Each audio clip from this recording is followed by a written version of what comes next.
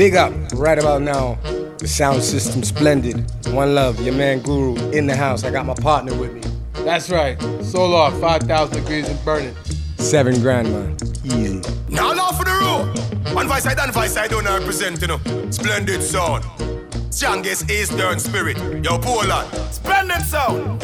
The strongest Eastern spirit from blood clot Poland. Me in an argument with some pussy, you know, some boy gonna let them one day. Alright. Hear me I say now. I been up on the rhythm, we up on the version. And anyway we go say man a real champion. Splendid sound, we a real number one. Them never know where Poland we come from. Cześć, słuchajcie czwartego odcinka podcastu Pass Me a Dubplate. Tak jak poprzednie odcinki, ten też jest z gościnnym udziałem. Tym razem mamy gości z jeszcze poprzedniej epoki. Gości, od których w sumie ja zrozumiałem, dzięki którym ja zrozumiałem, co to jest dubplate, dzięki którym ja zrozumiałem jakby pierwsze klasze, czyli Rób Puls z Częstochowy. Jest ze mną Adrian, jest ze mną Ribbek.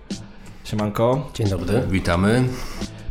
No jest to dla mnie bardzo, bardzo istotny odcinek, nie ukrywam, bo tak jak wspomniałem, pierwsze klasze 2005-2006, jak tu przed chwilą sobie wspominaliśmy w Poznaniu, to były zupełnie formujące doświadczenia. Na pierwszym z tych klaszy jechałem jako fanboy MDK, w którym pogrywałem na basie, a potem się okazało, że jest taki sound jak Rób Puls i się zajarałem. I Wrocław zawsze, w sumie chyba nigdy wam nie mówiłem, Wrocław miał dwa obozy. W jednym obozie byłem ja, jeden, i to był obóz Rób Puls, a cały Wrocław zawsze stał za LSM-em. I zawsze po prostu w Splendid mieliśmy bify, który sound wygra. Także to były piękne czasy rywalizacji i piękne czasy początków dubplate'ów, no bo soundclashe były wcześniej, nie? Nie wiem, czy wy braliście udział w soundclashach. Kiedy był wasz pierwszy soundclash tak naprawdę? Pierwszy soundclash był w Łodzi, ale nie braliśmy wtedy udziału jako sound system, który się clashuje, tylko byliśmy w jury. Który to był rok? Ale w sensie 2002 czy bliżej tych klaszy poznańskich? Myślę, że 2002 rok. Okay. To się nazywało Anti-Babylon Soundclash. Tak. Tam Mouse Studio też grało? Nie. Tak. Bo był taki klasz też we Wrocławiu. Tam było kilka edycji chyba tego. Nie, to mówimy o imprezie w Łodzi, Forum Fabricum jeszcze. Okay. Gdzie było LSM, gdzie był Pablo 2.7, Jasman. Z gościnnym udziałem Kasmana, czyli Kasy. Kto tam jeszcze był? Nie wiem, czy nie DJ Leo? A możliwe. Z Jamalem, no. chyba tak. Okej. Czyli tam byliście w jury, ale pierwszy, w którym występowaliście? To chyba była Warszawa, 2003 rok, tak mi się wydaje. No, początki soundclashy w Polsce. Jasne. Tak naprawdę. Wtedy jeszcze występowaliśmy w takim składzie, że pojechałem ja i zabrałem ze sobą, pamiętam, znajomego z Częstochowy, który był hip-hopowcem ze składu, który się nazywa 1000. Legendarny skład. Legendarny. Wyszła edycja pierwszej płyty, także polecamy, można sobie kupić. Gruby ze mną pojechał wtedy, pamiętam. No tak, ale to były początki i klasze wyglądały w ten sposób, że tak naprawdę selektorzy czy sound systemy grały swoje najlepsze tuny. I się nawijało. I czy się nawijało, no jak ktoś miał nawijacza, to nawijał. No to są moje wspomnienia nawet z tych pierwszych klaszy, gdzie już dubplate'y się pojawiały, no ale właśnie to tak, to nawijanie, pamiętam NDK, no to mi się wydawało, że o to chodzi, nie? Że wychodzi dwóch wokalistów, jest energia, łapy w górę, ręczniki, dopiero potem zrozumiałem, co to są dubplate'y, ale myślę, że dojdziemy do tego przy konkretnych dubplate'ach, no bo kiedy nagraliście pierwszego dubplate'a? Nie mówię zagranicznego, polskiego, w sensie skąd się wzięła zajawka na te dubplate'y? Kiedy pierwszego polskiego, niestety nie pamiętam, może sobie przypomnę za chwilę, ale pierwszy jakiego nagraliśmy to był 2001 rok. Wow! Tak, i to był Fredlocks, roots weteran z Jamajki. To tą historię już przerabialiśmy wstępnie z Pablem, ale już tutaj też ją poruszyliśmy, dobrą historię. Tak, no to jest w ogóle pierwsza dubplate sesja, jaka odbyła się w Polsce, nie? I trafiliśmy tam w sumie, no może nie przypadkiem, ale w ostatniej chwili, bo okazało się, że pojechaliśmy na koncert, to było w Opolu, w Amfiteatrze Opolskim. Impreza nazywała się chyba Nowa Era Festiwal. Pojechaliśmy tam jako uczestnicy i okazało się, że jestem umówiony bodajże z Pawłem, że jest dubplate sesja po koncercie. Tylko że z Pawłem nie ma kontaktu, nie? Że jesteśmy uczestnikami imprezy, ale nie mamy jak się dostać na backstage. No i co wtedy? No, poszliśmy na pewniaka, czyli podeszliśmy do pierwszego bramkarza, który stał przy scenie i powiedzieliśmy, że idziemy do kolegi tam z ochrony, który stoi kawałek dalej. No nas przepuścił. Ten drugi już nawet nie pytał, przeszliśmy na pewniaka dalej na backstage i okej, tam spotkaliśmy Pawła i jeśli dobrze pamiętam, był jeszcze Obora Records, Mariusz. No i po koncercie odbyła się, pierwsza dubplate sesja, gdzie Fredlox nagrał, utwory dla nas i dodatkowy utwór dla Jareksa. Taki był pomysł, żeby dla kolegi zrobić, nie wiem, pamiątkę, czy takie wsparcie, które... No Jarek był wtedy chory, nie? Ciężko i chcieliśmy go jakoś tam wspomóc. No więc Fredlox to nagrał i zrobił to, jeśli dobrze pamiętam, zrobił to zupełnie bezinteresownie, nie wziął od nas kasy za to. Skończyło się tym, że myślę, że dlatego, że byliśmy najmłodsi, Ruppul został wysłany na miasto. Pojechaliśmy do sklepu monopolowego i przywieźliśmy polską wódkę i to było podziękowanie dla Fredloxa. Dla prawdziwego Rastamana, bo jednak Fredlox jest takim prawdziwym Rastamanem. Tak. No ale było miło, przesympatyczny człowiek. Nie no, wspaniała sprawa, ja sobie to wyobrażam, no mi ciężko się odnieść, ja miałem wtedy 15 lat i właściwie ledwie kumałem, co to jest reggae. Znaczy no już kumałem, ale... No Gumpaj, ten dance, ten niemiecki... Mam na winylu, świetna wszyscy sprawa. mają. Tak, za złotówkę kupiłem. Tak, no to były początki, no ja wtedy polskiego reggae bardziej, w sensie słuchałem tego lata 80. Izrael, czy tam rap, czy potem jakieś te polskie reggae zespoły, no ale dobra, to nieważne, ale piękna sprawa ta sesja, tylko powiedz mi, no bo nie było wtedy internetu, nie było tych nagrywek z klaszy, byliśmy mimo wszystko dosyć odizolowani. Ta idea dubplate'a, czyli utworu nagranego dla konkretnego soundu, w sensie, gdzie pierwszy raz się z nią spotkaliście, bo to mnie zawsze fascynuje, jak w tamtych czasach tego typu zajawki do nas trafiały, ponieważ nie przyjeżdżały sound systemy z Niemiec, nie wiem, z Anglii, które by grały te dubplate'y, nie? Wiesz co, generalnie nie wiem skąd wzięła się ta wiedza. Internet myślę, że już wtedy funkcjonował, jakieś pierwsze kroki już były. Ale takie pierwsze spotkanie z sound systemem i być może z dubplate'ami dla mnie to jest Summer Jam, 98 rok. Okay. Pojechałem na pierwszy festiwal za granicą i tam w namiocie sound systemowym widziałem scenę, która była pojedynkiem sound systemów. Coś, co było dla mnie w ogóle szokiem, nie? I fenomenem, że dwa sound systemy zostały rozstawione przeciwko sobie. Dwie DJ-ki i dwa sound systemy, się pojedynkują. No, to było, to była rzecz, która zostawiła pewnie jakiś tam ślad we mnie no i później pewnie drążyłem temat i pojawiło się pojęcie dubplate'u i doszliśmy do momentu, kiedy była okazja, żeby nagrać ten dubplate, czyli właśnie 2001 rok i spotkanie z Fredloxem i tak zaczęła się historia, dubplate'ów Ruppulsu. No tak, czyli tak, no to, bo internet rzeczywiście raczkował, no ale kwestia wyjazdów za granicę, no w sumie też moje pierwsze spotkania to Summer Jam, pierwszy duży festiwal, nie? Ale dobra, przejdźmy może trochę do muzyki, będzie dużo gadania, jestem tego pewien, bo ja mam też dużo pytań, dla mnie, tak jak mówię, to jest wycieczka w przeszłość, też czasów, które mnie formowały, ale zagramy też trochę dubplate'ów. Twierdziliście, że będzie kiepsko z przygotowaniem czegokolwiek, wyciągnięciem nawet 10 dubplate'ów. Widzę, co tu mamy przygotowane. Myślę, że będzie bardzo fajnie. Od czego zaczniemy? Wiesz co, sam się zdziwiłem, że przeszukując jakieś tam stare płyty, okazało się, że tych dubplate'ów jednak jest więcej. O niektórych już nie pamiętałem. Tak to czasem działa. No. Od czego zaczniemy? No nie od samego początku, nie polecimy może po kolei. Zaczniemy od takiej krótkiej zapowiedzi od samego Davida Rodigana, którego spotkaliśmy na pierwszej imprezie, którą grał w Polsce, to była Łódź. Nie pamiętam już jaki klub. Tam nie dotarłem, to jest moje największy wyrzut sumienia. Tak?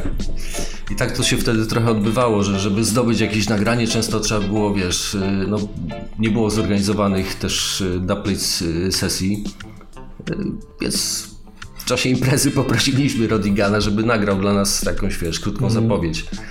Oczywiście Rodigan nie nagrywa dubplate'ów, ale chcieliśmy mieć taką, wiesz, zapowiedź. I być może to jest pierwsza, znaczy jedyna zapowiedź Rodigana, który mówi, że jakiś sam system jest najlepszy na świecie. Pewnie... A to od Soundmana drugiego to jest podwójnie warte, nie? Jednak od Champion Soundu. Ale tam też był Ranking Joe, nie? To była ta impreza. Możliwe. Właśnie się tak kojarzy, że to Ranking Joe był. Ale dobra, puśćmy Rodigana. Na pewno był Marek z składu.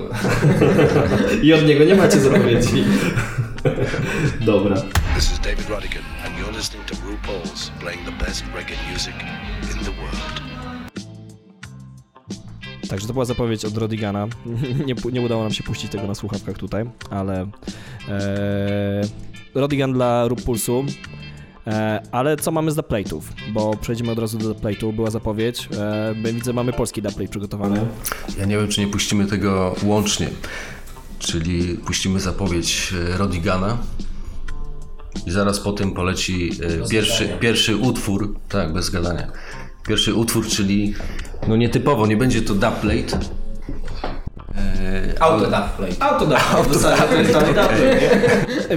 Jednak patrząc z perspektywy jamańskiej, to jest dubplate, no bo kiedyś nawijacze byli zatrudnieni w sound systemie, ale nagrywali dubplate dla tego sound systemu dalej, prawda? No okej, i w Polsce odbyło się to podobnie. Tylko nie byli zatrudnieni, ale byli częścią ekipy. Częścią ekipy i mieliśmy, wiesz, problem, żeby zdobyć dubplate'y, więc chłopaki nawijali swoje. No to jest skarb mieć takich nawijaczy. Za zwroty i alkohol. Big up Dabas, big up Bobwan. To jeszcze raz. David Rodigan. A jeszcze raz musimy wrócić. This is David Rodigan and you're listening to RuPaul's playing the best reggae music in the world.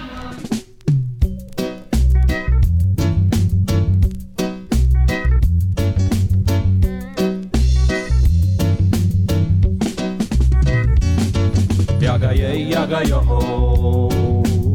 RuPaul Sound System ma teraz swój show. Jaga jej, jaga jo. RuPaul Sound System ma teraz swój show. Jaga jej, jaga jo. RuPaul Sound System ma teraz swój show. Jaga jej, jaga jo. RuPaul Sound System.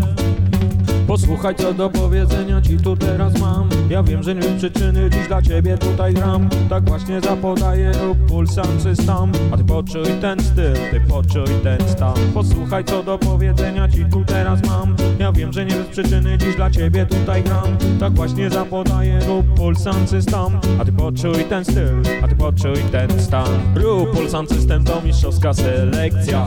RuPaul Sound System to dla innych soundów lekcja. RuPaul Sound System dancehallowa infekcja. Draga reggae, winylowa kolekcja. RuPaul Sound System to rytmiczna perfekcja. RuPaul Sound System to jest dziadzia protekcja. RuPaul Sound System duchowa konekcja. RuPaul Sound System świadomości retrospekcja. Jaga jej, jaga jo. RuPaul Sound System ma teraz swój show. Jaga jej, jaga jo. RuPaul Sound System ma teraz swój show. Jaga jej, jaga jo. RuPaul Sound System ma teraz swój show. Jaga jej, jaga jo. RuPaul Sound System. RuPaul Sound dzisiaj gra na tej sali. W Warszawie jest ogień, tak w Warszawie się pali. RuPaul Sound dzisiaj gra na tej sali. W Warszawie jest ogień, tak w Warszawie się pali. Hola, hola, to RuPaul jak wirus Ebola. Zarażamy tym, co widzimy w dancehallach. My mamy to coś, co jest nie do podrobienia i nie zmienia tego nic, co by mogło coś zmieniać. My mamy kilogramy basu, przyłóż go do rany. Poczuj moc tego hałasu. My mamy to coś, że nie powiesz dość. My mamy taką siłę, co to złemu daje w kość.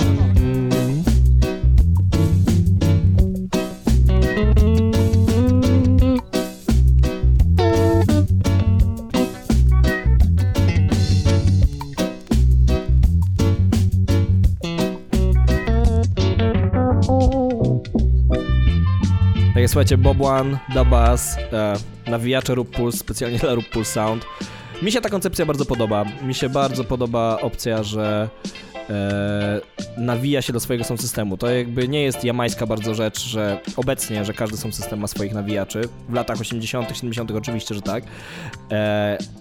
Ale dalej, nawijacz to nawijacz. On nawijał utwory, które wydawał, a przy okazji miał sound, dla którego był lojalny, nawijał za darmo. Właśnie to, co było w Polsce bardzo istotne i to też do tego chciałem dojść, że kiedyś dubplate'y były z szacunku, nie? Były wielkie dyskusje w Polsce o tym, że dubplate za pieniądze to nie jest dubplate, że kupujesz szacunek za pieniądze. Czy wy od początku mieliście tak, że wiedzieliście, że dubplate to jest po prostu ekskluzywny utwór nagrany dla was po prostu jako broń soundclashowa, czy tam po prostu, żeby na imprezach mieć coś ekskluzywnego? Czy też mieliście tą zajawkę, że to jest szacunek? Bo ja na przykład miałem taką, ja przeszedłem drogę trochę jednak od hipisa do zrozumienia tej idei, no ale nim miałem ten sound system, to te dubplate'y w Polsce hulały, a też chyba byliście pierwszym soundem razem z LSM-em, ale ja bardziej was pamiętam, który nagrywał Jamajczyków normalnie za hajs, nie?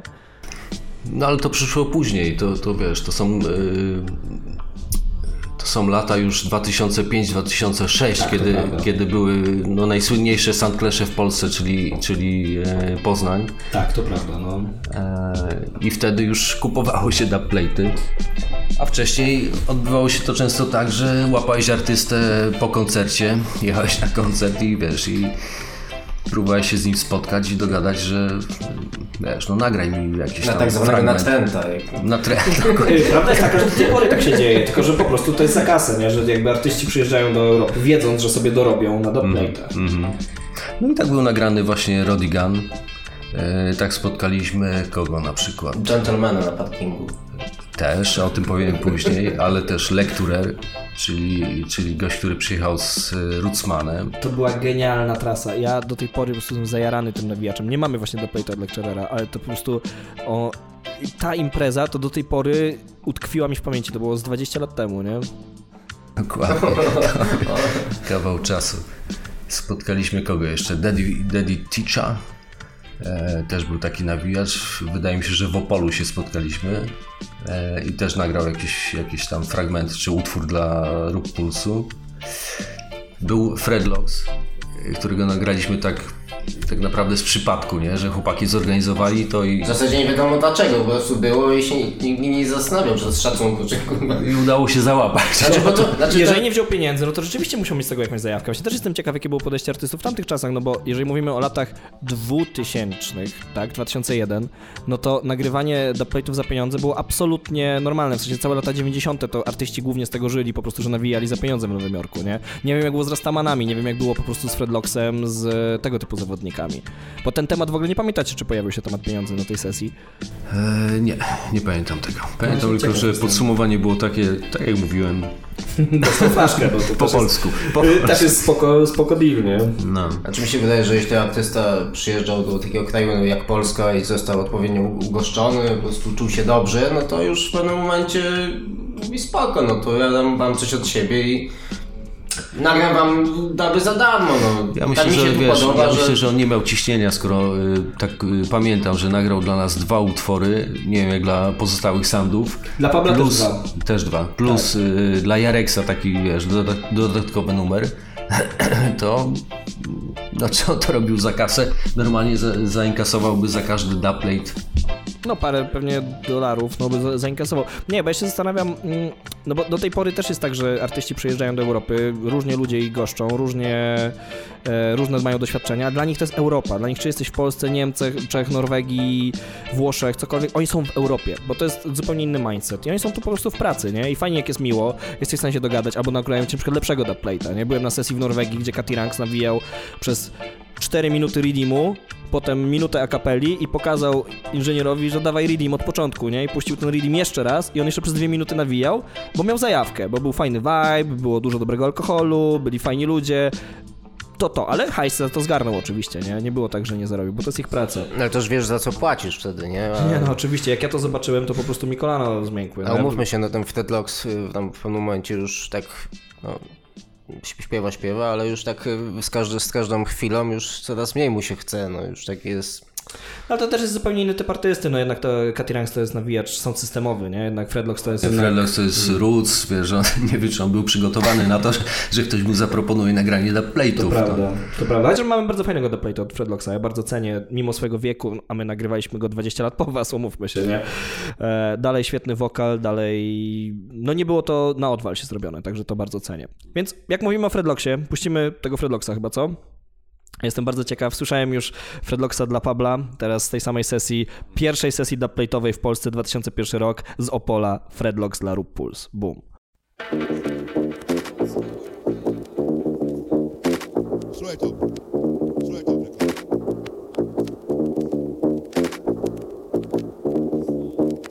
Several miles off a rubber pulse town is coming in the dance hall. Several miles off the rubber stone. Come again. Now rubber pulse. We don't know say a big sound. And the whole world I forgot know that too, see? Right? So Fredlocks come to tell them, say them can't test this a sound now. So hear this now. Yo! You don't know the can't test rubber pulse, man. Not the Fredlocks says so, man. Original Fredlocks from Jamaica. Every sound test we go Undertaker.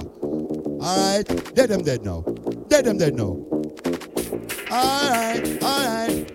7 miles off a rough pulse town is coming in the dance hall. 7 miles off a rough pulse dubplate's coming in the dance hall.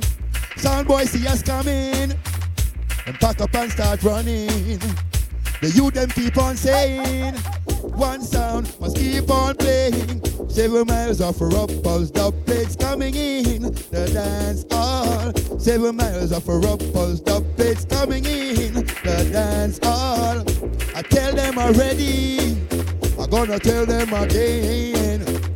A dibby sound boy, my sound you can't frighten. For 7 miles off a rough pulse dubplate's coming in the dance hall. 7 miles off a rough dubplate's coming in the dance hall. Yeah, whoa. Say yeah. Come in to me, man, Won't you say yeah. Who's the champion sound? Rubber sound. Yeah, why? A sound boy see us coming and pack up and start running. Poland keep on saying one sound should I keep on playing. For 7 miles off rough pulse dubplate's coming in the dance hall. 7 miles off rough pulse dubplate's coming in the dance hall. Keep on coming. Them keep on coming. Yes, them keep on coming. One sound really rule the dance. Which sound? Rubber sound. Which sound rule the dance? Rubber sound. Sing with me, man. Rubber sound. Again. Champion sound. A1 sound. Big sound. A1 sound. One sound really rule it on. One pulse really rule it on. Rubber sound. Which sound? Słuchajcie, Fredlocks z pierwszej legendarnej sesji dubplate'owej w Polsce, specjalnie dla Rub Puls Sound, jak się tu śmialiśmy na początku, miał kłopot, żeby wymówić nazwę. Wymawiają jakoś Rap Sound, Raba Sound, Raba Puls, ale świetna sesja, tak jak rozmawiamy, że kiedyś to nie jest tak, że mieliśmy całą kolekcję redeemów w internecie, tak jak teraz mamy bardzo dużo dostępnych. Są fora, gdzie my się wymieniamy redeemami na Facebooku. Kiedyś po prostu się zgrywało to z singli, my też tak robiliśmy, jak KCZ nagrywaliśmy na przykład, i z tymi redeemami się szło, a na tę sesję, przez którą byliście przypadkiem, to właściwie musieliście wybierać z redeemów, które pewnie Pablo przywiózł, nie? Prawdopodobnie tak, myślę, że Pablo to przygotował i po spotkaniu z Fredlocksem on sobie wybrał, wiesz, redeem i na tym nagrał. Nagraliśmy w ogóle 2 utwory, o czym ostatnio sobie przypomniałem, no ale to jest ten bardziej trafiony. Mi się bardzo podoba to, że to jest dancehallowy nawijacz na regowy śpiewak na dancehallowym rhythmie, także super sprawa, bardzo mi to siedzi. No dobra, no ale to był 2001 rok, a potem przychodzi 2005-2006, kiedy mieliśmy o tym, że były mega te klasze, to naprawdę był vibe. Ja sam pamiętam, miałem tych paręnaście lat, jeździłem z ręcznikiem jako fanboy NDK na ten 2005 rok i tam były naprawdę jakieś takie rzeczy typu Malik miał skita od Kellys, tak? Od Kellys ustaliliśmy, tak, nie? Tak nam się wydaje. Potem zagrał regularny kawałek, szał, wszyscy szaleli, nie? Kołtun rzucał płytami, no ale jednak zaczynają się pojawiać jamańskie dubplate'y. Jakby, czy mieliście jakiś budżet na to, czy zastanawialiście się w sensie, czy to kosztuje, czy to było tylko pod klaszę, czy też próbowaliście wycentrować, żeby nagrać coś pod klaszę, ale żeby też na imprezach się dało grać? W ogóle, czy grało się dubplate'y na imprezach? Wiesz co, tu już przeskakujemy trochę w czasie, bo to prawda, 2001 rok to był sam początek, a 2005 to już myślę, że bardziej świadomie zrobiliśmy to, że zamawialiśmy dubplate'y, jeśli dobrze pamiętam, przez kogoś z UK, ktoś, kto miał kontakt na Jamajce. Nie była to pewna sprawa. Nigdy nie jest. To się odbywało tak, że wybierasz sobie artystę, wybierasz reading, wpłacasz kasę i czekasz. Tak, dokładnie. I czekasz i nie wiesz, czym się to skończy. I w naszym przypadku w 2005 roku skończyło się tak, że zamówiliśmy Evertona Blendera i kto miał być? John Osborne. No i dostaliśmy tylko jeden doublet, zapłaciliśmy za 2. I nie dostaliście nic w zamian za tego czynnego nigdy? Nie. Okay. No to niestety do tej pory to się zdarza, nie? To jakby trzeba mieć bardzo dobre znajomości, a mimo wszystko i tak masz ryzyko, że ci nie nagrają, nie? No taki jest ten biznes. Tak to się skończyło. No okej, ale był Everton Blender. Jest. Tak, Everton Blender. No zresztą ten rigging wtedy mega hulał, bo zapewne to był hit, na Libeli, prawda? No dokładnie, to był hit. Piękna sprawa. Niemiecki rigging. To jest niemiecki rigging? No. Tak? Co ty mówisz? Co ty? To jest jamański rigging, oczywiście, że tak. Kurde, to jest tak to zalenie. Co ty? Tak, Libela to jest jamański rigging, jak najbardziej. Wytniemy. No tam był Tony Rebel, Jace by My Side i Poor People Song, więc zagrajmy teraz Evertona Blendera. Specjalnie Rupus, czyli to było nagrane na Clash w 2005 roku, tak? Tak. Tak jest. Dobra, to słuchamy Evertona Blendera. Yeah man, let me not tell a man. Oh, I wake up in the morning with my hair down in my eyes. She says let me not tell a man a RuPaul sound man, let me not tell a man DJ what D-Boss scene, yeah man, DJ Bob One. Who goes and toes? Everton Blend knows. Yeah man, run things. Yeah man, let me not tell a man.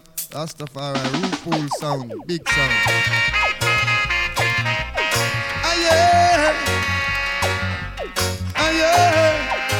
RuPaul stepping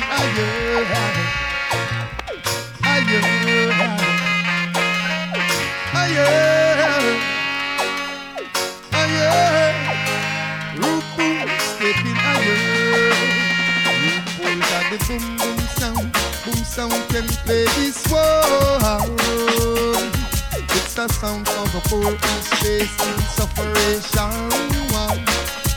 RuPaul got the boom sound can play this one.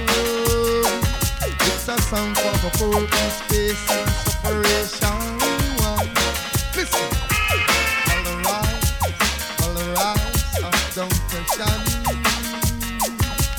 Why you trying to downpress the RuPaul sound? Eluding the fact they are human, who one day will not take it anymore. Boy, take it from your brother Everton Blender. RuPaul stepping up stronger and stronger. Wise up, RuPaul stepping on your hand. RuPaul got a boom sound can play this one. It's a sound of a fool, nothing can kill this one. Rules have a boom boom sound. Boom sound can play this one. No jalopy sound would never kill this one. Who's that? Give a little, even a little. Just make it trickle, know who you give to. I'm talking to you, Mr. Fortunate One. Hey, hey, do it in a hurry, or you'll be sorry. Others person we must have to carry. Man sound of the boom. Tak jest, słuchajcie, Everton Blender specjalnie dla Rub Puls. Próbowaliśmy sobie przypomnieć, kiedy na Reading wyszedł, były raczej lata 90., ale tak naprawdę to wszystko przychodziło z takim opóźnieniem do Polski, że to mogła być właściwie świeżynka i nowość na tamte czasy. Czyli 2005 rok, nie? Tak wspominamy, tak, na ten clash, czyli na ten clash w Poznaniu z MDK-ami i w klubie School Up. Kto wygrał ten clash, LSM czy wy? LSM, byliśmy w finale. Tak, to pamiętam. Tak, był pojedynek z LSM. Tak, no wtedy zaczęła się polaryzacja we Wrocławiu, bo ja zrobiłem Rub Puls, powinien wygrać, a Wrocław zawsze miał dobry vibe z LSM-em i zawsze się trzymaliśmy bardzo blisko. Splendid z LSM-em, szczególnie właśnie Kołtun, Zabawka jeszcze, oni się bardzo dobrze kumali z LSM-em i umówmy się, wtedy soundclashe były też trochę jak sport, nie? Że kibicujesz niezależnie od poziomu. Publika często była kibicami, a nie do końca to było obiektywne, co zresztą nie ma w tym nic złego, bo to chodzi tylko i wyłącznie o tak zwany entertainment. Ja dalej to uważam, ale nie o tym jest ten odcinek. I potem przyszedł 2006 rok, który nie ukrywam, że mi utknął w pamięci, ponieważ tam była runda, bo to nawet nie było tak, że była runda dubplate, że grało się dubplate'y przez cały clash. To była jedna runda dubplate, po którą się przygotowywało, nie? No nie pamiętam tego dokładnie, tak, ale być może tak, bo że to już był czas, kiedy się grało dubplate'y, bo na pierwszych soundclashach sound systemy w ogóle nie miały dubplate'ów. Grało się po prostu prezentację jakby sound systemów. Każdy grał co miał i wokaliści śpiewali swoje. Były takie showcase'y w zasadzie. Showcase'y, dokładnie, tak. No tak, no bo granie sound systemów też było wtedy zupełnie inne. Jakby mało było sound systemów w ogóle bez wokalistów, nie? Było zjednoczenie, byliście wy, LSM z Marcelem i w sumie ktoś tam jeszcze też nawijał, nie? Z LSM-em. No tak, ale to był taki okres, myślę, początków tych wokalistów, którzy później wyrośli na gwiazdy, tak naprawdę, tak. Rozpoczęli swoje solowe kariery. Tak, no bo też Endeki, Bobłan, Junior, tak, to poszło dalej. Pamiętam na Śląsku Rainbow Hi-Fi też grali z nawijaczami. Mi się wydaje, że Splendid właśnie, myśmy od razu zaczęli, znaczy ja nie byłem od początku Splendid, ale zaczęliśmy od razu jako sound, który nie miał nawijaczy. Chcieliśmy grać tylko muzykę, wiadomo, wtedy w ogóle idea była, że będziemy grać Foundation, nie? Także to też jest zabawne, że Kujawa z Kołtunem mieli grać Foundation, jesteśmy znani jako ten skolowy sound, ale właśnie to było takie coś, też świeże podejście, że nie będziemy mieli nawijaczy, a wtedy to było z nawijaczami i dopiero te 2005-2006, gdzie głosowania były, pamiętam, przez decybelometr, piękne czasy, ale przyszedł 2006 rok i była runda dubplate, którą przegraliście. Pamiętam, to była masa kontrowersji z pistoletami, nie? Tak. Czy to bolało? Czuliście, że... Wielki skandal, znaczy mnie to bardzo bolało. Pojechałem wtedy jako kibic, wynajęliśmy wtedy cały autokar i oprócz szacownego do Pulsu pojechali też kibole z Częstochowy i generalnie pół klubu to chyba byli ludzie z Częstochowy, no także żal pozostał tam chyba w tym miejscu do dzisiaj. Okej, żal, ale tak naprawdę te imprezy były moim zdaniem mega sympatyczne, to wiesz, to nie było jakieś disowanie się, nie wiem czy pamiętacie taki utwór Bobłana Kaczor, który został nagrany ja pamiętam, przy okazji wyborów i właśnie na Soundclashu w 2006 roku Love Sensi, które się z nami clashowało, wyciągnęło w którymś momencie walizkę. Tak. Ja w ogóle nie pamiętam. A to było nawiązanie do utworu Kaczor, w którym Bobłan nawija, że jeżeli Kaczor wygra, to on pakuje walizki i spieprza z tego kraju. I to było, wiesz... taki performance. Ale to dobre, to jest świetne counteraction tak naprawdę. Dokładnie, to były świetne nawiązania, a wiesz, niekoniecznie jechanie po swojej matce. To prawda. Chociaż potem też nawet ja pamiętam, że Bobłan nagrywał na nas disy dla Rainbow Hi-Fi, z którym się w 2009 clashowaliśmy. To już było jechanie, było bardzo mocne jechanie. W sensie nie mówię tego z jakąkolwiek pretensją, no bo ja to oczywiście rozumiem do tego dystans, ale tak, to były zupełnie inne czasy, to były dużo bardziej pomysłowe, dużo ciekawsze. A nagrywało się customy wtedy? W sensie nagrywało się dubplate'y wycelowane w innych, czy tylko właśnie nawijacze wtedy nawijali na innych? Nie mogę z tego przypomnieć. Chyba nie. Chyba nie było ich. Chyba nie. Były jeszcze nie ten moment. Te duby, które były nagrywane, były uniwersalnymi dubami, które służyły do zabijania wszystkich. To była cały czas radość z tego, że masz nagranie. Że się upolowało kogoś na parkingu. Na przykład. No coś w tym jest, to było zupełnie... Czyli bardziej fan niż moderation. To prawda. No w ogóle, całe to reggae myśmy się wszyscy znali, znaczy ja to mówię, ja byłem małolatem, no ale wyście się wszyscy znali dobrze, wszyscy się znaliśmy z forum Reggaenetu, które tam wcześniej sobie jeszcze zakulisowo wspominaliśmy i dlatego też można było przynieść tą walizkę i ludzie wiedzieli, o czym mówisz, ponieważ te kilkaset osób, które tam było, słyszało utwór Kaczor Bobłana, nie? Tam nie było ludzi przypadkowych. Scena wyglądała tak, że były takie imprezy, że wystarczyło wrzucić granat do lokalu i scena znikła. To prawda, nie byłoby reggae w Polsce. I wszyscy po prostu by poumierali. No i rzeczywiście te klasze w Poznaniu szczególnie były takie, no tak, to był dobry vibe. Czyli jesteśmy w 2006 roku, zaczynamy co? U Brown? Tak jest. Jeden z dwóch dubplate'ów, które przyszły. Weteran po prostu jamańskiego nawijania. Dalej dla nas fenomen, bo myślę, że wszyscy lubiliśmy taki styl nawijania, wiesz, rabadab. Szczególnie Arek, ale chyba wszyscy w sound systemie. Znaczy ja do dzisiaj wspominam opowieść Pawła, jak zobaczył pierwszy raz Arka w akcji. Już nie pamiętam w jakim to było klubie, ale wszedł koleś łysawy w okularach, w garniturku chyba, na imprezie reggae, wziął mikrofon i zaczął nawijać po prostu klasyczne jamańskie rabadaby i po prostu wszystkim szczęki opadły. No ale to trzeba Pawła podpytać pewnie, bo on lepiej pamięta, bo ja to znam z drugiej albo z trzeciej ręki tą opowieść. Tak, no ale tak, to było rabadabowe, było storytellingowe, to były dobre nawijki. Z Bobłanem super energia, bo właśnie bardziej rabadabowo Arek i Bobłan dużo więcej energii. Tak, i to połączenie, gdzie Arek nawijał, śpiewał. Tak. Sing-Jayem właściwie był. Sing-Jay, tak, a Boguś nawijał. Rewelacja. Tak. Dobra, czyli jeden z króli rabadabu, U Brown. Boom. Yeah, well, this is the original legend DJ U Brown live and direct from Kingston, Jamaica. I don't know, so Report is the original sound. Well, original sound play original music with original artists and original rhythm scene. So it's a big up to DJ Dubba. DJ Bob One. Selector Jeremy Hyde, man called the master. An illegal herb. Lord, we come to build up them nerve. Hear this. I hear for no other sound. Only the sound called room pools that keep the dance all rocking until the morning. Rip it again. Give it the music, make me jump and prance. Room pool sound now with the people them want. Give it the music, make me jump and prance. Room pool sound now with the people them.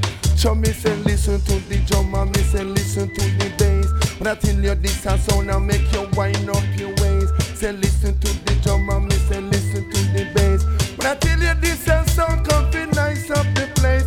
Fit true, Lord rock pool sound passing through. So this a sound and make you feel brand new. Say listen you Brown when me I tell you that that's true. Lord and me say glory, glory. Hallelujah. Thank you, Jaja, fi come give me them a vibes, yeah. Glory, glory. Hallelujah. Tell your RuPaul sound of the true conqueror. Cause I love no other sound. Only the sound called RuPaul's that keep the whole of Poland rocking until the morning. Poland Passy say ayo. Say this one dedicated to you. Say you, and you, and you. You dress up in a pink, purple, black, and blue. So when you come and dance, down to wrinkle and screw. When I tell you rope pool, make you feel brand new. Lord, ribbit already, me say ribbit it again. Run around the bend and go tell for your friend. Only with title we come to defend. Cause this a sound a number one again. True. All of the massive anchor. Believe Bomber King song, believe the witch, and believe Bomber Lumber. We when I play with the weed, that's the water of the that's so pain. Stoon da da do da do do day. Tell me say skip it, dip it, do ba bo bo day. Yeah, you know. Tak jest, słuchajcie, U Brown, specjalnie dla RuPaul Sound. Ja to naprawdę dobrze pamiętam moment, kiedy to zagraliście, ale jeszcze lepiej pamiętam następny dubplate, który był nagrany, tak jak powiedzieliście, na tą samą sesję Lone Ranger. Ja nie wiem, ja nigdy nie byłem wielkim fanem tak naprawdę rabadabu. Jeżeli chodzi o nawijaczy takich wczesnych jamańskich, to wiadomo, Eurojem się strasznie jarałem, ja jarałem się tymi bardziej z lat 70. nawijaczami, tymi wczesnych, tam 68, tych, co na Rocksteady nawijali, ale ten Lone Ranger, nie wiem czemu, zrobił na mnie takie wrażenie, bo to był powiew Jamajki w Polsce.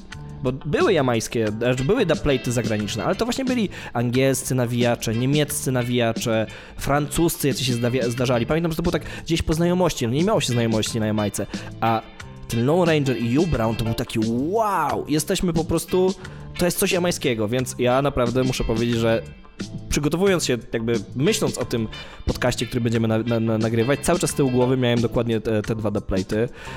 Ten Lone Ranger to była inna sesja, tak? Ale to było z myślą też o tym Johnnym Osbornie, czy... Nie, to była ta sama sesja. U Brown i Lone Ranger to była ta sama sesja. Aha, okej. Kontakt był złapany przez Fatę ze Soul Stereo.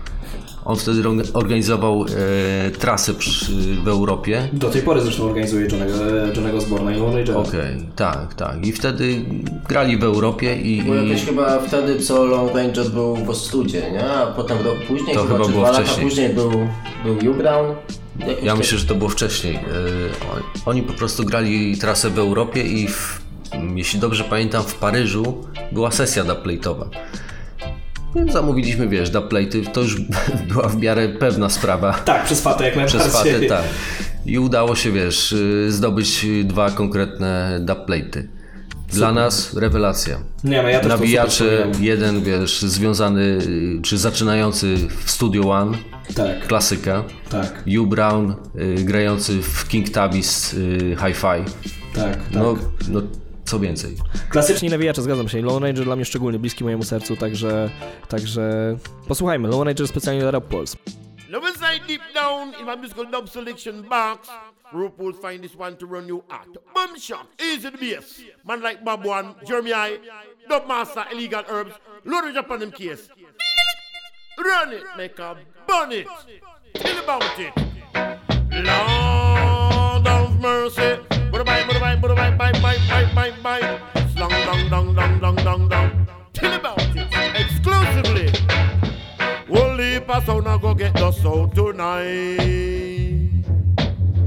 And I know a sound boy, them a go fuss and fight. Because they don't play it Russian.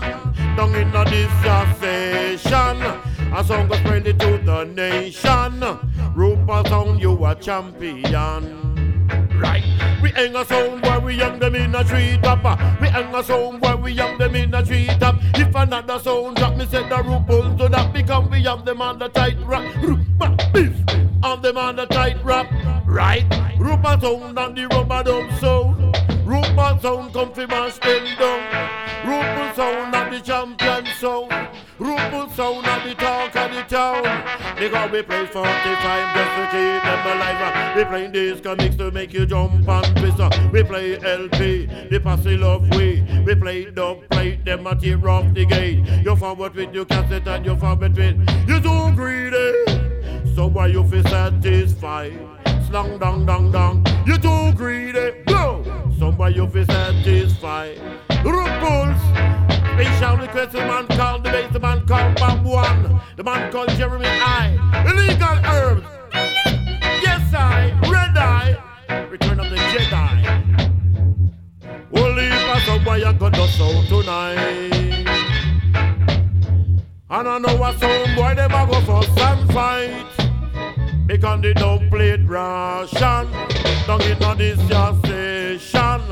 A song go spread it to the nation. RuPaul sound, you a champion. Lord of mercy. Along that man calm down ranger. Sound to make you skip and flip and dip. You whip and chime a funny trick. A musical is coming from out of my mystical cooker basket. RuPaul sound, along the man calm, the bass, the man calm, Bob One, Jeremiah. Illegal Herbs. Mash with the nerve. Greedy little. Tak jest, słuchajcie, Lone Ranger specjalnie dla RuPaul Sound. super wspomnienie, no ale to były te jamańskie powiewy. Co jeszcze graliśmy w tamtych czasach? W sensie, czy nagrywaliście jeszcze rzeczy poza klaszami, czy to było wszystko jakby celowo na klasz? Dla mnie to jest zawsze bardzo ciekawe pytanie. Czy te klasze wyznaczały dubplate'y, czy jednak te dubplate'y nagrywaliście pomiędzy klaszami też dla własnej zajawki? Wiesz co, myślę, że jednak klasze motywowały nas do tego, żeby coś nagrać. Jeżeli dostałeś zaproszenie na sang też do Poznania, no wypadało się przygotować, tak? I nagrać jakieś dubplate'y. I tak samo było w 2006 roku, a złożyło się tak, że gościliśmy w Częstochowie tipa Irie. O właśnie, tak, był ten koncert. Marcin z Silver Dread z LSM organizował taką trasę tipy po Polsce i że tak powiem dostaliśmy tipę do Częstochowy na chyba 4 dni. No tak, to było coś, tak. Okej, no to rzeczywiście dobre warunki do nagrywania. Spędziliśmy trochę czasu z tipą. Pamiętam, że było spotkanie w Muzeum Wyobraźni Tomka Sentowskiego, taki znany artysta częstochowski.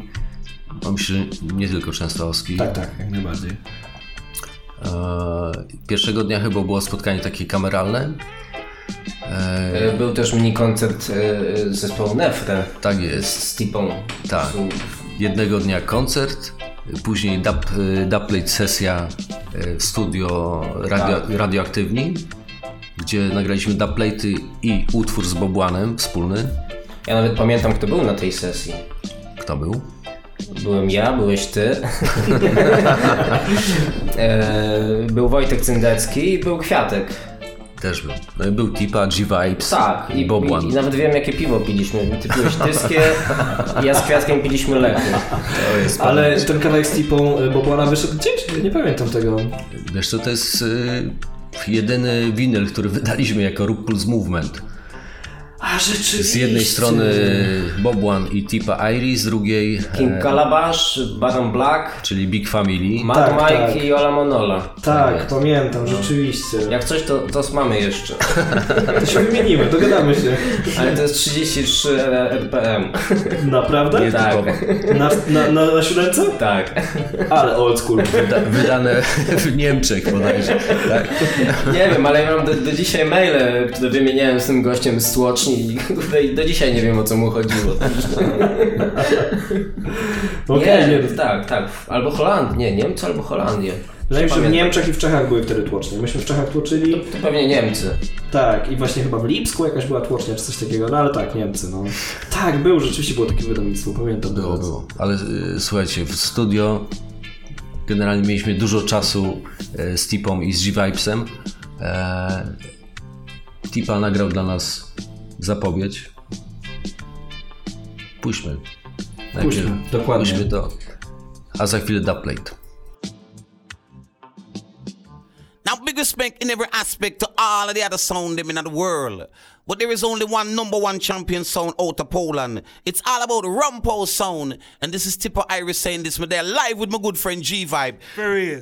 Big up Legal Herb, Jeremiah I, Das Bass, Bob One and the family. Sound boy dead. Now, big respect in every aspect to all the massive and all the crew. This is Tipper Irie here, the original ragamuffin, and this one goes straight to a soundboy head. There's a sound over there in that corner called East West Rockers. Tonight, you are going to die. Love sense of music, you don't stand a chance, so get your ass out of the dance. Tish oilet, that we are calling no tissue toilet. Wanna go back to Hungary where you come from. Wanna can't kiss a king champion. Rumpo sound selector. Rhythm up. Yeah, rhythm up. It's all about Rumpo sound. Launch up dance bass. Big up Bob One and the family. Jeremiah I. Well, oh Lord have mercy, mercy, mercy. Tip iron at the party, party, party. What if you run, come, follow we, follow we, follow we. What if you run, come, join we, join we, join we. And we say, run up people, put up your hand. If you want, we kill them dead. If you want, we hold some boy and lick off him head. What you want up in the ear and make it at the tipsy. If you want to see and trump and the Danbury. Miss Irie, we are turn on the hater. And now we are run things out a straighter. If I'm guy go on like him one step on the rump house, me know say must get the fee. Why move your blood clear. Tip of me a beat, we are run big dance all out of straight. Tip of high day and the vibes them sweet. Rum pulse on you say we no off it we. And we say all the people put up your hand. If you want we kill them dead. If you want we hold it jump on and lick off him head. What you want up in the ear and make it that they tipsy. If you want to see a trump on the Danbury. And me lyrics and style them fresh on you and a hot like I wanna bass bam bam back you. We rock you like the long beast to pasta screw. Make you shout out them style yeah. Wicked not true. If you want me write a song for you, please join the queue. I was around to call me and Puff Daddy too. Mariah Carey see me and she say how they do. Well I do I did it when me want enter. Me count the people put up your hand. If you want we kill them dead. If you want we hold it jump and lick off him head. What you want up in the ear and make it that they tipsy. If you want to see the jump on. Well yeah, well you say you say me so high with this youth when me atta. The pirate come here fi come deal with the matter. No for them come and them attack boy shut up but me no say them a big waste matter. We say some people put up your hand. If you want we kill them dead. If you want we hold it jump on and lick off him head. What you want up in the ear and make it run pulse it. If you want to see a jump on the Danbury. Now the tipper, everybody knows say that the tipper have the power. Year to year DJ with lyrics them a shower. After every lyric there's a next one to follow. Dibby DJ we soft like flower. Can't come and test a rum pulse them a the danger. Everybody know that I'm a good originator. Everybody know that I'm a good entertainer. Ram up every crevice and me rule every corner. Me and rum pulse we run dance all arena. If you don't like it come out of the area. Come hear them style ya. How the people put up your hand. If you want we kill them dead. If you want we hold it jump on and lick off him head. What you want up in the ear and make it that they tipsy. If you want to see a jump on the Danbury. How the people put up your hand. If you want we kill them dead. If you want we hold it somewhere and lick off him head. What you want up in the ear and make it that they tipsy. If you want to see a jump on the Danbury. Hey no, you think you can test rum pulse just so. When me can tell you something nothing never so. Well listen my sound cause we nice and mellow. And listen your sound now it so. Well listen Mr. Highway with the lyrics and my flow. If I say my flow from we head to we toe. And rum pulse on you know we must start the show. And yes I'm Mr. Highway with it. A crowd of people put up your hand. If you want we kill them dead. If you want we hold it somewhere and lick off him head. What you want up in the ear and make it that they tipsy. If you want to see a trump and the Danbury. Other people put up your hand. If you want we kill them dead. If you want we hold it somewhere and lick off him head. What you want up in the ear and make it rum pulse. If you want to see a trump and the Danbury. To jest, słuchajcie, T-Pueris specjalnie dla Ruppul Sound. Mówiliśmy o tych customach, no i w zasadzie tu pojawił się trochę custom, czyli to intro, które było wycelowane w soundy, z którymi się klaszowaliście. Pojazd po Tisztelet, Go Back to Hungary, gdzie nawet Tipa nie mógł wymówić tej nazwy. Znaczy Lucek do dzisiaj wspomina. Także go spędzi. No, to jest urok tych dubplate'ów, ale rzeczywiście no tak, wymawianie nazw polskich czy węgierskich dla jamańskich wokalistów nie może być proste. Także tak, no to były już te pierwsze podrygi customowych dubów. No. A pamiętacie, czy to odniosło jakiś skutek, w sensie, czy była reakcja publiki na Clashu? Ja tego nie pamiętam, muszę przyznać szczerze.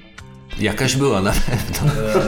W sumie tam wtedy na wszystko była reakcja. To też było niesamowite w tych Clashach, nie? Że po prostu publika przychodziła z myślą o tym, jakby była nastawiona na reakcję. I nie było stania po kątach i słuchania i obczajania, tylko publika była naprawdę bardzo zaangażowana. Znaczy, wydaje mi się, że była, tylko nie wiem, czy to była reakcja obiektywna, czy to była reakcja właśnie ekipy częstochowskiej, która przyjechała na Clash. Bo... To jest też skarb, no, mieć swoją ekipę. No, jest, ja wiem. Znaczy na pewno była reakcja, bo na pewno było mniej osób niż na Clashu rok wcześniej, który jeszcze był bez kulapie. Na pewno była reakcja i na pewno były kontrowersje. Tak, jak to na Clashu reakcja, a potem były kontrowersje. Wszystko było na deplu, wszystko można znaleźć. Tak, i 3 miesiące dyskusji na deplach. Tak. Zdecydowanie. Nie no, tamten Clash w 2006 miał tonę kontrowersji, bo tam potem rzeczywiście były jakieś takie spięcia, pamiętam, pomiędzy LSM-em a Tiszteletem. Tam rzeczywiście było trochę kontrowersji, szczególnie w Dub Feed Up, gdzie Tisztelet już chyba nie miał dubplate'ów, grał 45'y, a LSM grał rzeczywiście duby, jeden po drugim i tam były jakieś nieprzyjemne sytuacje, jeszcze krzychu, no nieważne. Piękne czasy kontrowersji. Graliśmy jamańskie duby, graliśmy angielskie duby, zagraliśmy jednego polskiego duba od Dabasa i Bobłana, ale przechodzimy teraz do Polaków, Mista Pita, tak? Mista Pita, który totalnie nas zaskoczył. Właśnie na tym Soundclashu, 2006 rok, wjeżdżamy do klubu, wiesz, rozstawiam gdzieś tam płyty w DJ-ce i nagle podbija Mista Pita, nagle do mnie i mówi: proszę, dla ciebie płyta. Wow, aż tak? Dubplate.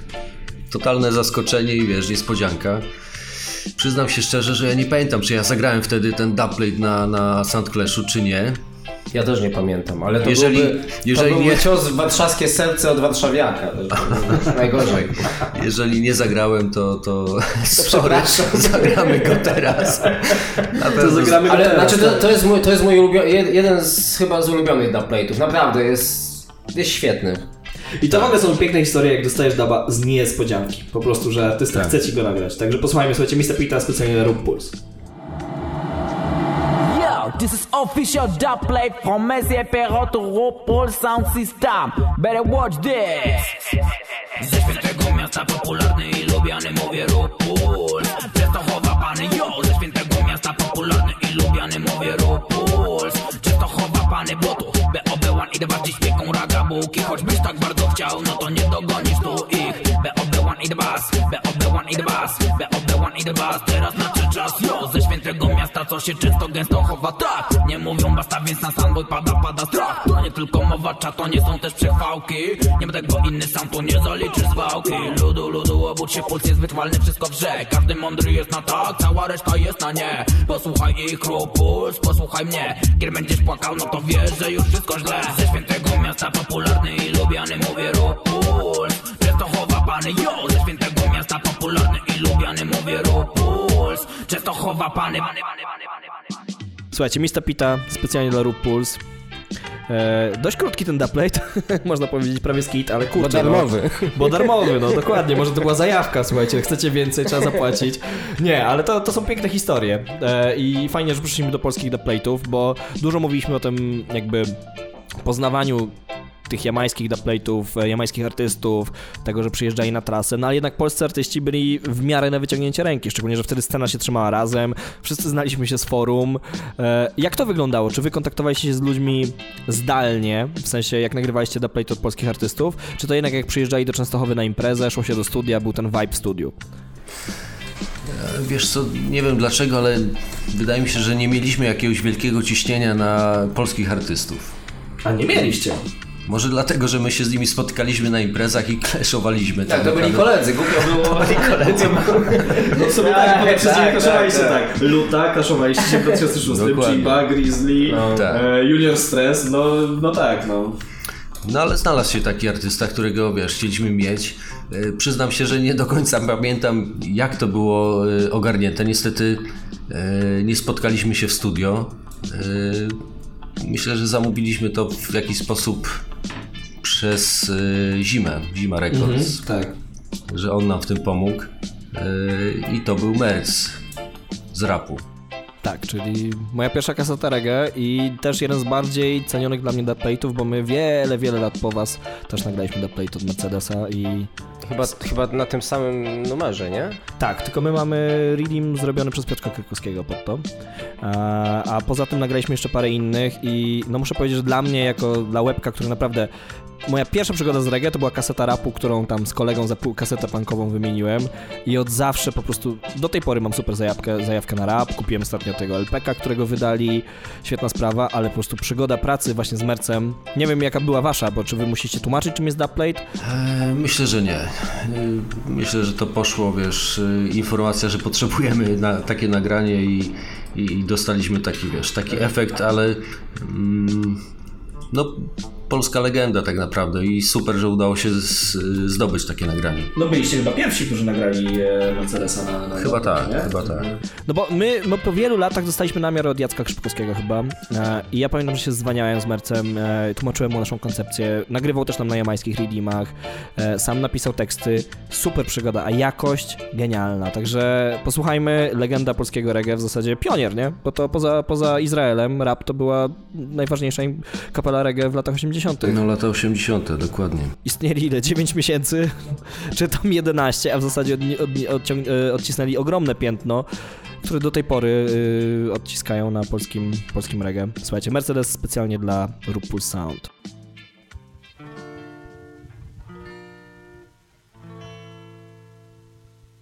Some boy has gone, definitely gone, my brethren and sistren. Yes.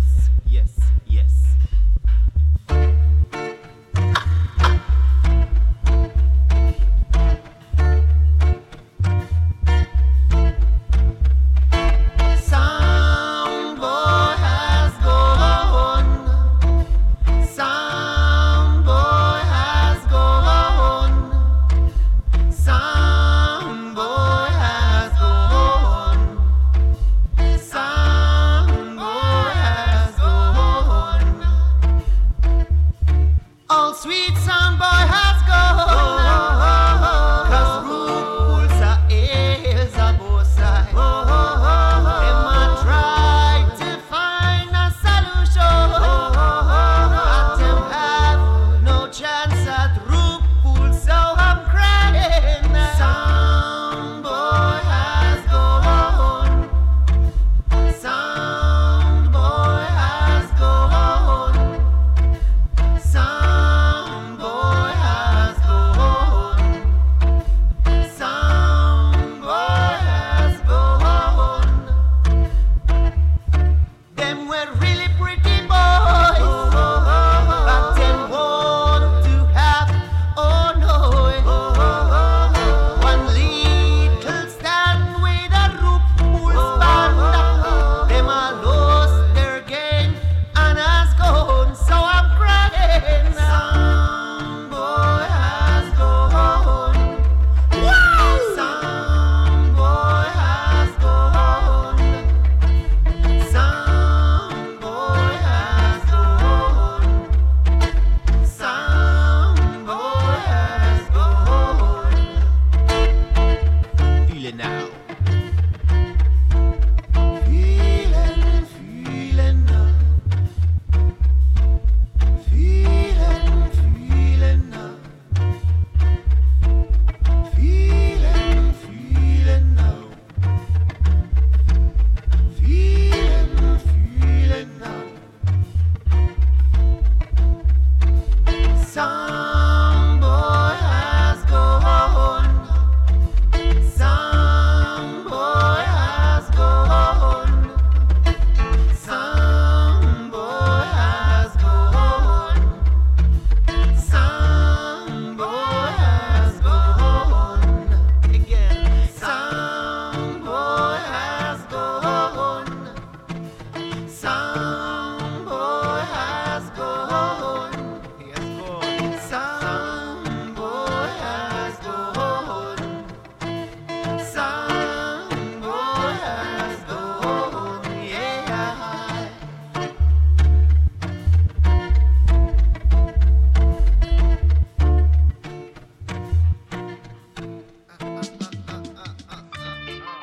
Tak jest, Mercedes specjalnie dla RuPaul Sound. Ja muszę powiedzieć, że jestem zajarany. Piękne harmonie. To jest to, co było właściwie siłą rapu, te harmonie. To jest coś, czego nie miał Izrael, czego nie miały żadne bandy wtedy, a to było bardzo jamańskie. Najbardziej jamańskie, bym powiedział, czyli te harmonie.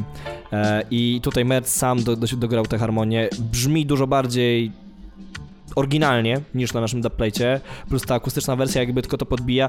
Tu nie ukrywam, że jak leciał ten dubplate, rozmawialiśmy sobie o tym, czy ten dubplate rzeczywiście miał taki impact, taki wpływ jakby na clash, jak moglibyśmy się spodziewać i nie potrafimy sobie przypomnieć, bo ja byłem na tym clashu, nie pamiętam go, wy też nie pamiętacie, znaczy teoria jest taka, że była młodzież nie skumała. Jak przez mgłę, no wiele imprez. Pamiętam Himola. Ja mam biega na Himol. kanapie. Oj tak, ja wiele imprez spędziłem z Himolem na kanapie. Mówmy się, że miał wpływ, dotarliśmy wtedy do finału tak z Love Sense. To prawda, ale tam przed Dub Feed Up właściwie była runda winylowa, nie? Nawet nie te dubplate'y były chyba w drugiej rundzie, pamiętam w trzeciej rundzie były winyle, pamiętam, że Kołtun rzucał jakimś winylem chyba Satama Saganą w publikę, no, jakby nie wiem czemu to zapamiętałem, znaczy pewnie dlatego, że to był NDK, za którymi przyjechałem, ale dobrze, ten moment zapamiętałem. Wydaje mi się, że tam była runda Foundation i tak. Było coś takiego. I trzeba było zagrać winyla, na pewno, tą rundę Foundation i tam było, że do konkretnego roku to musiało być wydane, chyba do 80 roku. Tak. I komisja, która sprawdzała. Pamiętam też kontrowersję na forum, tam, czy tam się jakieś reedycje liczą, czy coś tam, czy od którego miesiąca liczymy. W ogóle Total, a ostatecznie i tak publika decydowała na podstawie hype'u, który wokaliści zrobili chyba, nie? Piękna sprawa. Słuchajcie, tak, to był Merc, ale wracamy troszkę do punktu wyjścia. Mówiliśmy o Gentlemanie, którego nagrywaliście na parkingu. To jest też bardzo fajna historia dla mnie. Tak jest i zostajemy w Poznaniu. Wtedy dużo, jakby Soundclash sprowadzał się do Poznania, no nie okłamujmy się. Tak. No była taka historia, że zostaliśmy zaproszeni na trasę, czy mini trasę Gentlemana, który grał imprezę w Warszawie. A w Stodole jeden koncert, a drugi w Poznaniu, bez Kulapie. Tak, to była druga trasa, bo pierwsza była Wrocław, Warszawa, mi się wydaje, nie? Tak, bo to był pierwszy koncert zagranicznego artysty reggae tak? w moim życiu, 2002 rok. Może tak być. Tak, to było wcześniej. Tak, no to była już taka duża trasa. Okej. No i tak było, że zagraliśmy w Warszawie, dzień później w Poznaniu. Gentleman zagrał swój koncert, po koncercie my graliśmy set i po secie, wiesz, pakujemy się do samochodu, a okazuje się, że na parkingu widzimy gościa, który myje zęby. I tak przyglądamy się, kto to jest. To jest gentleman. O kurczę, to jest prawdziwy gentleman. Prawdziwy gentleman. Z tyłu, wiesz, za klubem po imprezie myje zęby. No wiesz, musieliśmy skorzystać z tej okazji. No ale jak to, w sensie, no mieliście sprzęt ze sobą, mieliście reading, jak to się odbyło? Wiesz co, właśnie próbowałem sobie przypomnieć kilka dni przed nagraniem. Myślałem, że to nasz akustyk, czyli Illegal Herbs ogarnął sprzęt. Było tak, że mieliśmy laptopa, Dabas miał laptopa i w takich warunkach to nagraliśmy, po prostu na laptopie. Kurczę, mega akcja. I wziął od was hajs jakiś, czy to też było po znajomości? Nie, no absolutnie. Był, wiesz, przesympatyczny, było super spotkanie, wspominamy to bardzo miło i no jest pamiątka. No. Nie, no, wspaniała sprawa. Jest zapowiedź i jest dubplate. Może zaczniemy Zażądał nici dentystycznej. Listerina, żeby się z Rossmana. Tak, z Rossmana. Słuchajcie, świetna sprawa. Gentleman nagrany na parkingu w Poznaniu. Najpierw skit, zapowiedź, a potem właściwy dubplate. Yes, RuPaul, you don't know, so I'm more love and righteousness. Gentleman says so. You go like this. I'm more love.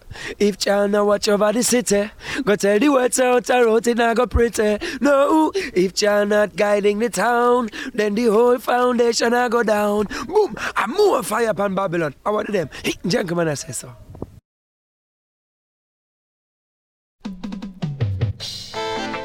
I don't know, sir. I'm all about righteousness. RuPaul sound system, keep it alive for you and for me. Ooh, you got this. Oh yes, no. I justify I go bonded. I justify I go done them. I justify I go bonded. RuPaul sound, keep it alive. Oh, after a storm there must be a come. You should have never go resign. Remember, said your love already there before you born. His love is so pure and divine. When me go so then, Jah in your life, everything nice. Behold, it's my brother. You don't have to think twice. Our RuPaul sound system, I'm all about righteousness. See, gentlemen, I says, I'm more fire than bomb, called Babylon. You go like this, keep it alive for you and for me. I'm more fire. It's about them. RuPaul sound system, keep it alive for you and for me.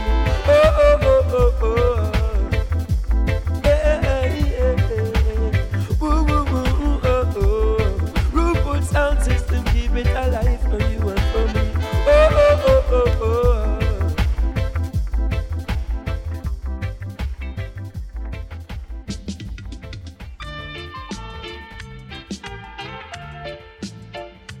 Słuchajcie, Reading leci dalej, ale Gentleman skończył na parkingu nawijać. Próbowaliśmy rozkminić, czy ktoś jeszcze w Polsce ma. Może się okaże w kolejnych odcinkach. Do tej pory nikt nie zagrał.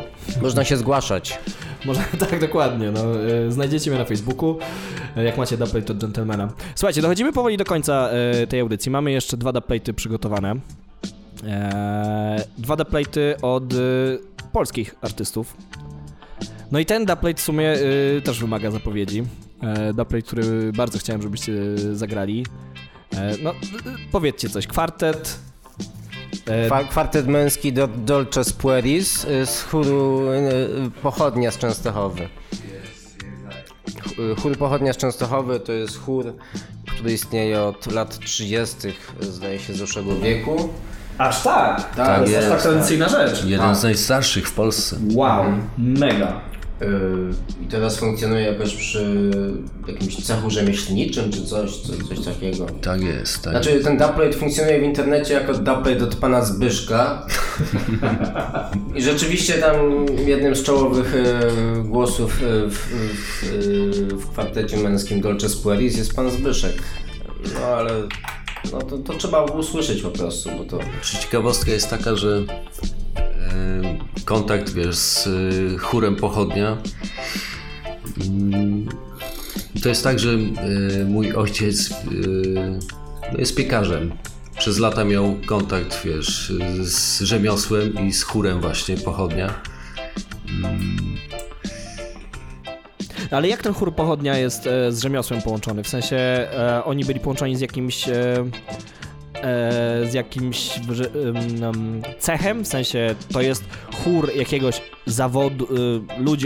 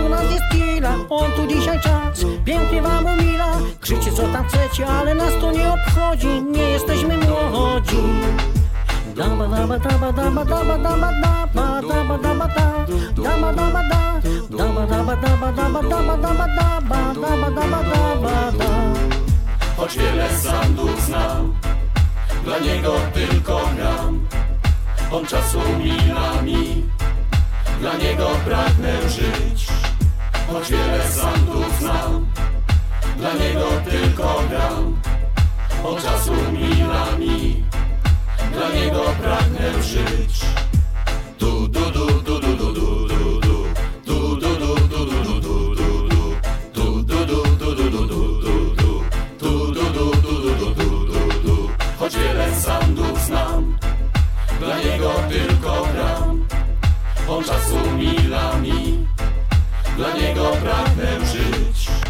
Choć wiele soundów znam, dla niego tylko gram. On czasu mila mi, dla niego pragnę żyć. Choć wiele soundów znam, dla niego tylko gram. On czasu mila mi, dla niego pragnę żyć. Tylko tak naprawdę jeden sam u nas jest killa. On tu dzisiaj czas, pięknie wam umila. Krzyczcie co tam chcecie, ale nas to nie przestraja, bo my mamy jaja. Choć wiele soundów znam, dla niego tylko gram. On czas umila mi, dla niego pragnę żyć.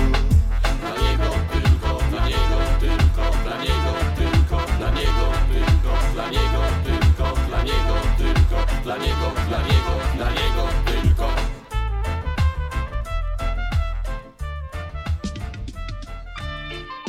Słuchajcie, świetny dubplate. Naprawdę, to jest jedna z rzeczy, którą właśnie kocham w dubplate'ach. To jest ta kreatywność, że bierzemy artystów nawet z różnych gatunków, albo artystów regowych, nagrywamy na innych redeemach, a tutaj mamy artystów z totalnie innego świata, nagrywających na klasycznym redeemie jamańskim. Czy były jakieś reakcje, w sensie, czy macie jakby, czy oni, no bo powiedzieliście, że oni jakby śpiewają to dalej na swoich w ogóle koncertach, także czy sama idea dubplate'a musieliście ją tłumaczyć, czy po prostu daliście tekst, który Boguś napisał, tak? Bo już ustaliliśmy, że Bobuan napisał ten tekst i oni to po prostu zaśpiewali jak w pracy. Jak to wyglądało? Nikt nie pamięta. Nie ma z nami Bobuana, który napisał ten tekst i tak naprawdę aranżował to. Więc pewnie nie jesteśmy w stanie sobie przypomnieć w 100%. No, oni nagrali to jakby na naszą prośbę, dostali tekst i zrobili to, myślę, że świetnie. Nie, zrobili to znakomicie. A później stwierdzili, że redeem, czyli dla nich podkład jakiś tam muzyczny jest na tyle fajny, że wykorzystali Grają go do dzisiaj. Grają go do dzisiaj. Nie no, bo to jest wspaniała rzecz właśnie, to przenikanie się kultur, nie? Że mamy kulturę ludową jamańską, przenikającą się w zasadzie, no, też z kulturą ludową, no bo to nie jest chór top jeżdżący po jakichś tam, nie wiem, kościelnych festiwalach, tylko chór cechów, nie? W sensie ludzie, którzy po godzinach sobie śpiewają. Wspaniała rzecz, mi się to strasznie podoba, to jest prawdziwy roots i takich rzeczy brakuje, bo my kiedyś myśleliśmy, żeby chór nagrać, co zresztą nie doszło do skutku, ale to chcieliśmy wtedy Carminę Buranę w wersji, nie wiem, jakby napisać tekst po jamańsku, a tutaj jest chór, który po prostu śpiewa na jamańskim redeemie. Wspaniała sprawa. Także... Ale to jest, wiesz, to jest ta kreatywność, którą trzeba było wykorzystać, żeby mieć dubplate'y jakiekolwiek, nie? Dokładnie. Bo sound systemy w tamtym czasie nie mogły sobie pozwolić na to, żeby na kolejny Sound Clash zamówić, nie wiem, 10 dubplate'ów i wypłacić za to setki dolarów. Ale teraz nawet jak cię na to stać, to potrzebujesz tej kreatywności, żeby się odróżnić. To jest na przykład to, na czym my płyniemy w Europie, nie? Gdzie nie stać nas na to, żeby finansowo dorównać tym soundom, z którymi się kloszujemy, więc musimy wyjść z kreatywnością. Tak jak wy musieliście w ogóle, żeby nagrać dubplate'y, tak my musimy, żeby odróżnić się od tych innych soundów, które stać na tego Aidonie, Damiana Marleya i Stevena Marleya i 10 Bounty Killerów, nie?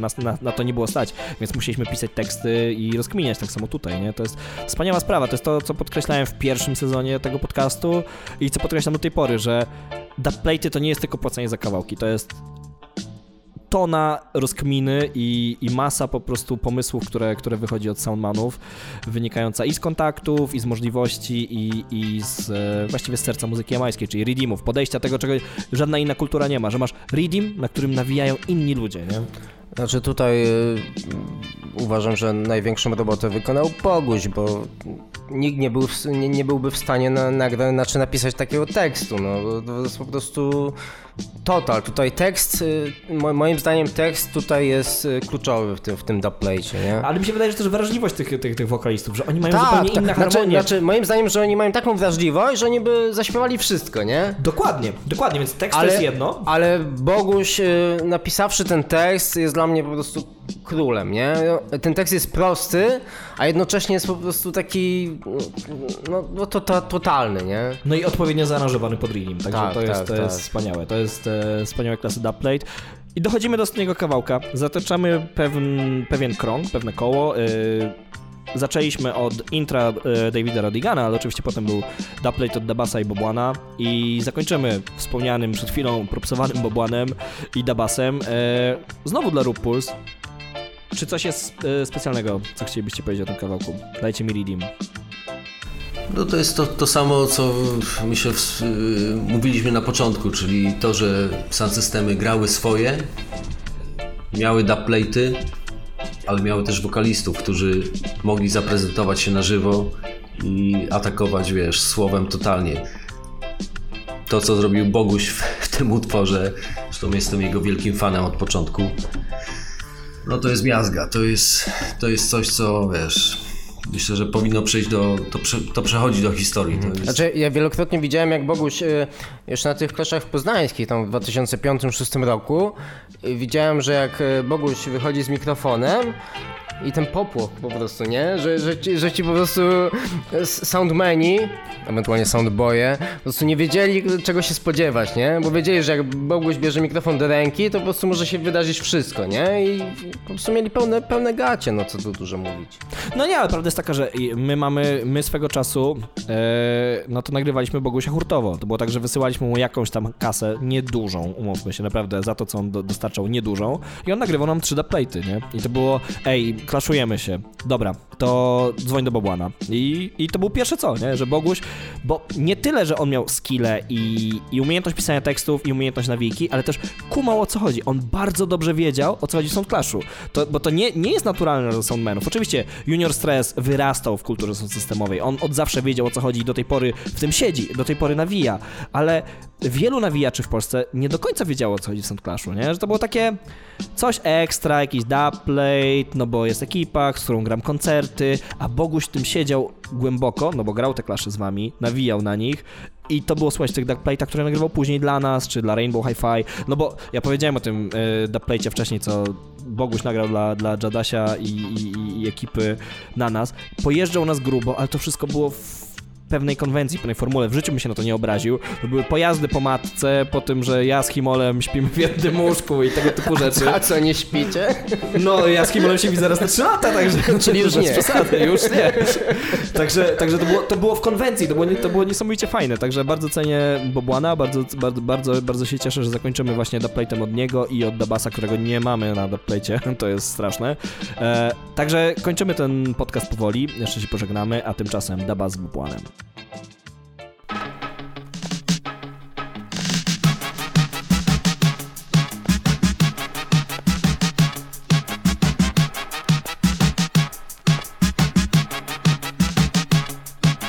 Dajcie mi redeem, a powiem to co chcę. Dajcie mi redeem, a powiem to co chcę. Dajcie mi redeem, a powiem to co chcę. Nikt nie zatrzyma mnie, nikt nie zatrzyma mnie. Dajcie mi redeem, a powiem to co chcę. Dajcie mi redeem, a powiem to co chcę. Dajcie mi redeem, a powiem to co chcę. Nikt nie zatrzyma mnie, nikt nie zatrzyma mnie. Witam za mikrofonem Bobłan, postać znamienita. Do końca jak kobra, wyleci z głośnika głos zawodnika i gadka tak dobra, że aż znakomita. Nie pytam, bo znam to, bo to porozumienie esperanto. Robię to za majkiem, to robię, znaczy gram to. Pojawiam się znikąd, potem znikam jak fantom. Robię to i tamto, na pewno nie belkanto. Robię rymy, robię to zarówno tobie jak i sobie. Ja robię to co lubię, co rodzi się w mojej głowie. Ja robię to i myślę, że robi to co robić mogę. Ja gadam, a czy to wada? Czy to odpowiada ci, czy nie odpowiada? Badam słowa, to jest słowa autostrada. Tak jak gadam, w głowie kolejne zdania układam. Dla przeciwników to totalna zagłada.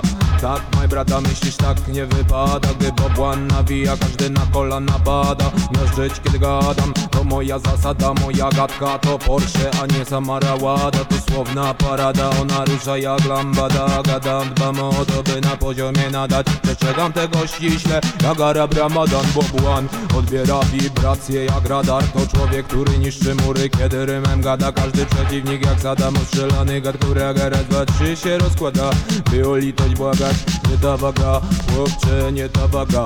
Gdy nabija mistrz Bobłan, jaga, jaga. Próbujesz różnych chwytów, ale to nie pomaga, bo naga prawda twych chwytów nie wymaga. Nie ta waga, chłopcze, nie ta waga. Gdy nabija mistrz Bobłan, jaga, jaga. Próbujesz różnych chwytów, ale to nie pomaga, bo naga prawda twych chwytów nie wymaga. Jaga, jaga, dajcie mi ridim, a powiem to co chcę. Dajcie mi ridim, a powiem to co chcę. Dajcie mi ridim, a powiem to co chcę. Nikt nie zatrzyma mnie, nikt nie zatrzyma mnie. Dajcie mi ridim, a powiem to co chcę. Dajcie mi ridim, a powiem to co chcę. Dajcie mi ridim, a powiem to co chcę. Nikt nie zatrzyma mnie, nikt nie zatrzyma mnie.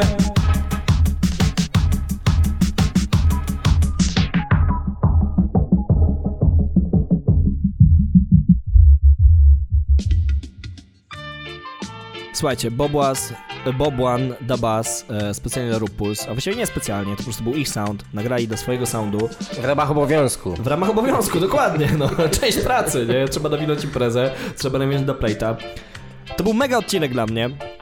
To był ostatni dubplate w czwartym odcinku drugiej serii podcastu Pasmie Dubplate. Nawet zdążyłem zapomnieć, jak ten podcast się nazywa, bo tak mamy tu dobry vibe. Siedzimy sobie, jak lecą te dubplate'y, wspominamy przeszłość i ja nie ukrywam, tak jak powiedziałem na początku, mega ważny dla mnie odcinek. Bardzo się cieszę, że wyszło tak jak wyszło. Dzięki chłopaki. Dziękujemy. Mam nadzieję, że zagramy jeszcze imprezę razem kiedyś. Mówię to na audio, żeby to zostało. Bo nie wiem, czy jako Splendid grałem kiedyś imprezę z Rupuls. Także słuchajcie, to jest połączenie Splendid, Rupuls, czwarty odcinek drugiej serii Pasmie Dubplate. Dzięki, do usłyszenia.